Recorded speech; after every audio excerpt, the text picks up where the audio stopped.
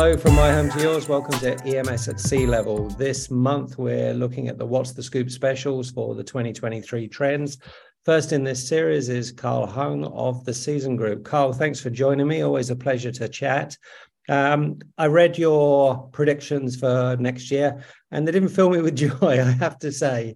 Give me a quick overview of what you're seeing. And, you started with the supply chain issues, and we've talked a lot about supply, but we have to talk about demand as well. So let's start with supply and see where that takes us.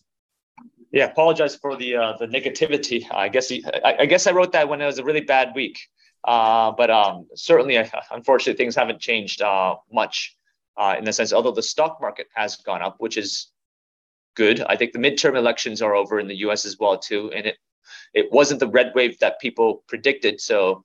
Maybe that's a good thing. I haven't analyzed that fully yet, but overall wise, I think from a supply standpoint, right? We were all hoping for a easing of the supply chain, whereby all those hard to get components would finally be easing up and etc. And we do see some of that. We do see a lot of brands easing up, but the key ones, TIs, Intels, those are still quite long lead times, 82 weeks and above. All the other brands we're seeing, they're easing up a bit. You can get some allocation, it's there, but a lot of it's driven because of the fact that there's a massive drop in demand from the larger tier OEMs. So now they're sprinkling it down to the high mix, low volume or smaller manufacturers now. So there is that easing up. But I think one of the things I mentioned in the article as well too, the piece is that there is the new law that came into place October 6th, the embargo on military equipment and military grade chipsets and equipment to supply, right? And we are going to see a lot of fallout from that legislation itself, whereby right now, after October 6th, immediately what happened was all the semiconductor guys, whether it's ASML or Lam's Research, immediately stopped sending people to China. Immediately stops servicing all the equipment, whether it is high tech or low tech, right? The claim is that, well, the law is quite ambiguous. It doesn't really classify what is high tech or low tech. And so they stopped all of that. And there is a stop in production where, again, that's going to affect the supply chain down the line. And I think now they're starting to work through the definition of what high tech, low tech is. So you'll see that guys like NVIDIA, they just launched a new chip, the A800 for the artificial intelligence graphics chip, where that is meant to be an alternative to the A100 for the AI chip. And that satisfied the embargo that the U.S. government laid. So now we're seeing people working through those that embargo definitions. And from that standpoint, it's a good thing. The early predictions was that, if you ban the high-tech chipsets, what's going to happen is the Chinese semiconductor guys, they'll flood the market with the low-tech chipsets. So in that sense, it's good. And that pricing will finally drop down. But I don't see that happening yet. I think right now, the supply of the components are quite limited because it's not to everyone's, it's to everyone's benefit, or all the semicon guys' benefit to keep it, can control it. Because I think they're trying to gauge what's happening to the demand too. It's too risky for them to really invest in the supply of components right now. So I think that capacity, that demand and supply and capacity issue is really complicated at the moment. And it was complicated. It's got even more complicated as we've gone through this year, and we've seen the increased interest rates, the change in the economy. That brings us to the demand side. I've talked to a lot of EMSs that aren't seeing too much softening in demand. Some are in certain sectors. What are you seeing? Yeah, again, I think it's a sector issue. I think if it's anything consumer related, everyone's being more conservative now. I think because for them, a lot of them are thinking, the supply chain is easing up now. So maybe we don't need to give the 16, 18 months POs that we did in the past. I think a lot of these guys realize, they've doubled order or tripled order sometimes. So they are cutting back the demand on that front.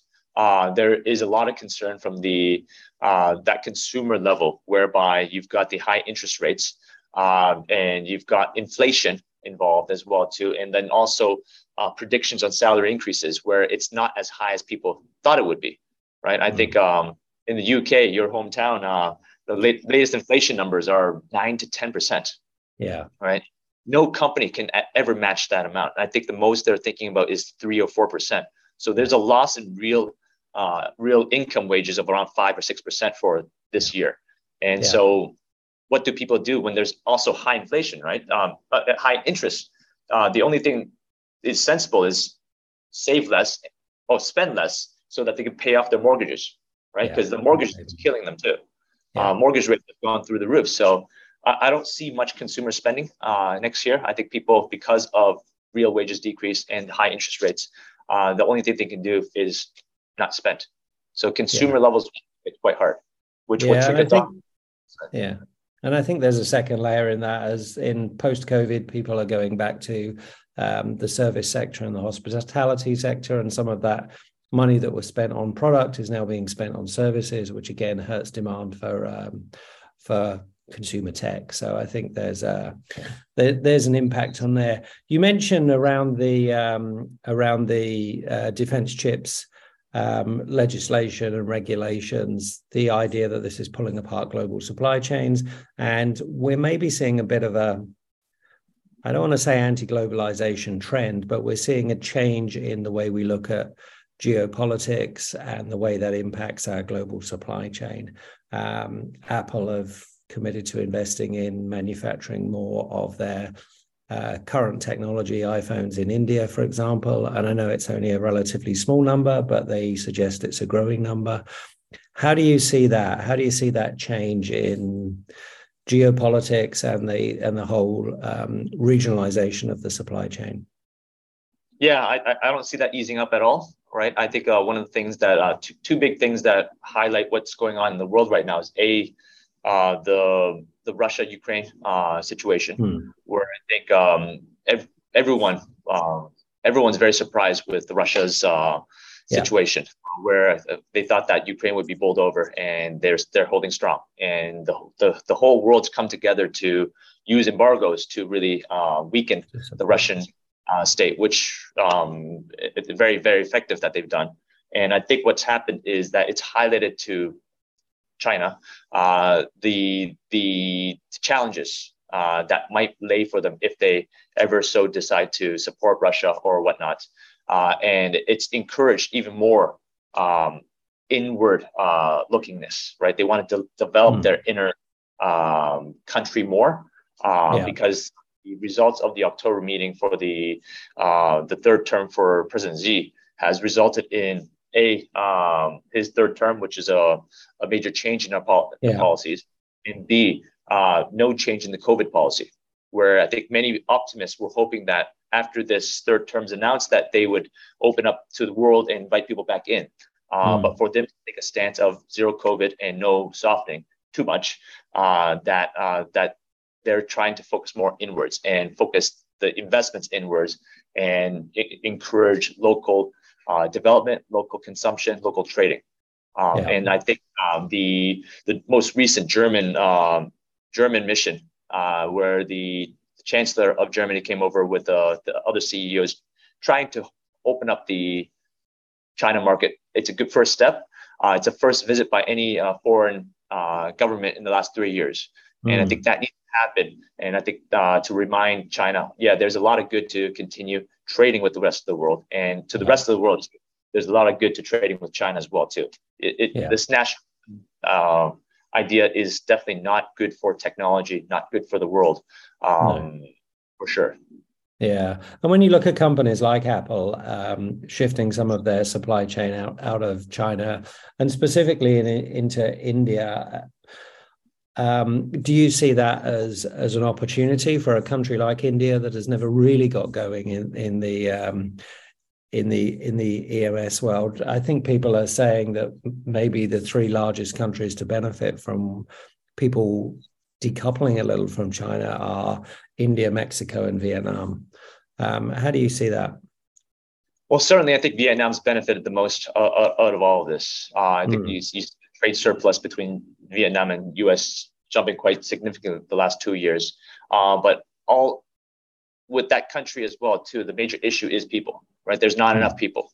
How do you replace a population of 1.3 billion people with 70 million people? I think the only, and it's the same thing with us in Mexico as well, too. It's people, the lack of people as well, where I think India is the only one that can pose a real challenge to the China labor force and the China pricing itself. But I think a lot of what has to happen is the supposed government bureaucracy that is prevalent in India is solved. But we do see that the federal government is stepping in more and encouraging more investments in that sense. And I think that's a good sign for the Indian nation itself. But I think overall wise, as I was explaining to my team today too, it's no longer just a competition on labor pricing, right? It's not whoever has the lowest labor because that's not the major issue anymore. The major driver is component pricing, material pricing, and whoever can find the best material pricing usually wins. And a lot of the materials still being generated out in China. Right? So unless that supply chain shifts, it won't matter much. And the reason why supply chains are really hard to shift away from China, as well too, it's the fact that China has invested so much in automation. Where I compare automation projects between Mexico and China. In China, for example, I've got an automation program for our SMT lines. It's around $150,000 US. Same program in Mexico, it's $450,000 US. Right. So 3 times the price. My ROI is a year in China, but it's 4 years in Mexico. So that type of investment is what's really driving China's competitive advantage. And I think as long as China's got that lead in that automation pricing, they'll still be a dominant force in manufacturing for years to come. Yeah. And when you look to 2023, do you think talent is going to remain a big issue? You know, we've talked about component shortages, but talent shortages are just becoming a huge issue in every single industry, but no industry more than manufacturing.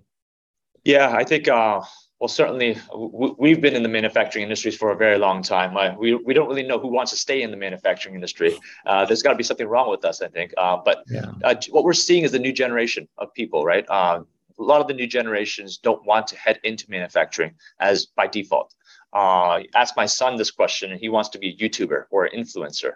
And that seems to be the trend even in China too, right? A lot of the young generation, it's about what's the term called? It is not a co-sharing or co-working, but it's a gig economy, right? In China, it's very big about gig economy. That's our biggest competition, where they think, they can try to be a Uber driver or whatnot and make it big on YouTube as opposed to making minimum wage in the factory.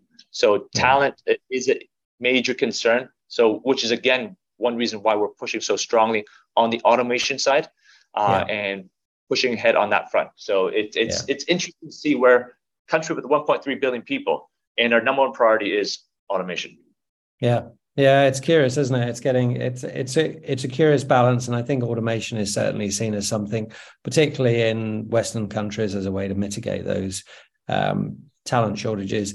Mitigating component shortages is something you've been doing all year. You've talked a lot about your VAVE, your redesign process, and that seems to be providing a good solution to your customers to mitigate some of the challenges you've seen in the supply chain.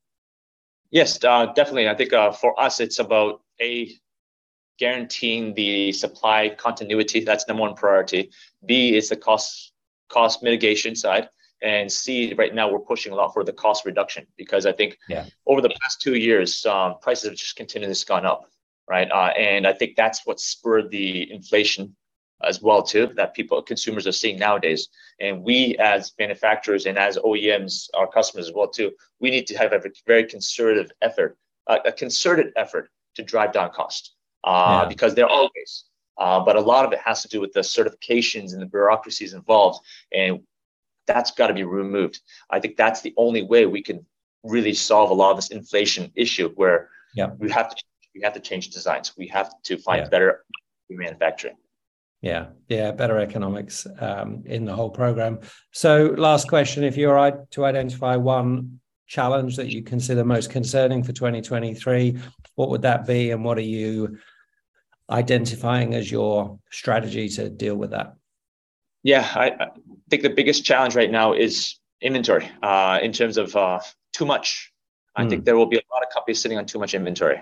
I think right now inventory is through the roof and it's still not complete yet. There's a lot of outstanding purchase orders that are yet to come. Once it really starts to be delivered, and the OEMs and the EMS realize there's not much demand, people will be held holding the bag in itself. And so I think coupled with the high interest rates, there will be issues. I think I predicted this last year too, and I think some happened, but not as much as I thought. But I'm pretty sure, Phil, this is the year. Yeah, well, I think you're right. With dampening demand, I think there's the possibility to shift some of that out, but it'll be interesting to see those predictions by customers that turned into purchase orders. How many of those remain to be firm and real as we move into perhaps a softer market? So I think there's big challenges there. And as you say, cash is more expensive than ever. So inventory and work in progress becomes the enemy once again, and we swing perhaps back from the just in case towards the just in time again, and the pendulum continues to go back and forth. I know. Talking about cash right now, I'm getting fixed deposit rates of 5.4% for 3 months. That's more margin than I get in EMS. Yeah, right. That's right. That's a really good margin. So there's something really concerning about that for a lot of manufacturers.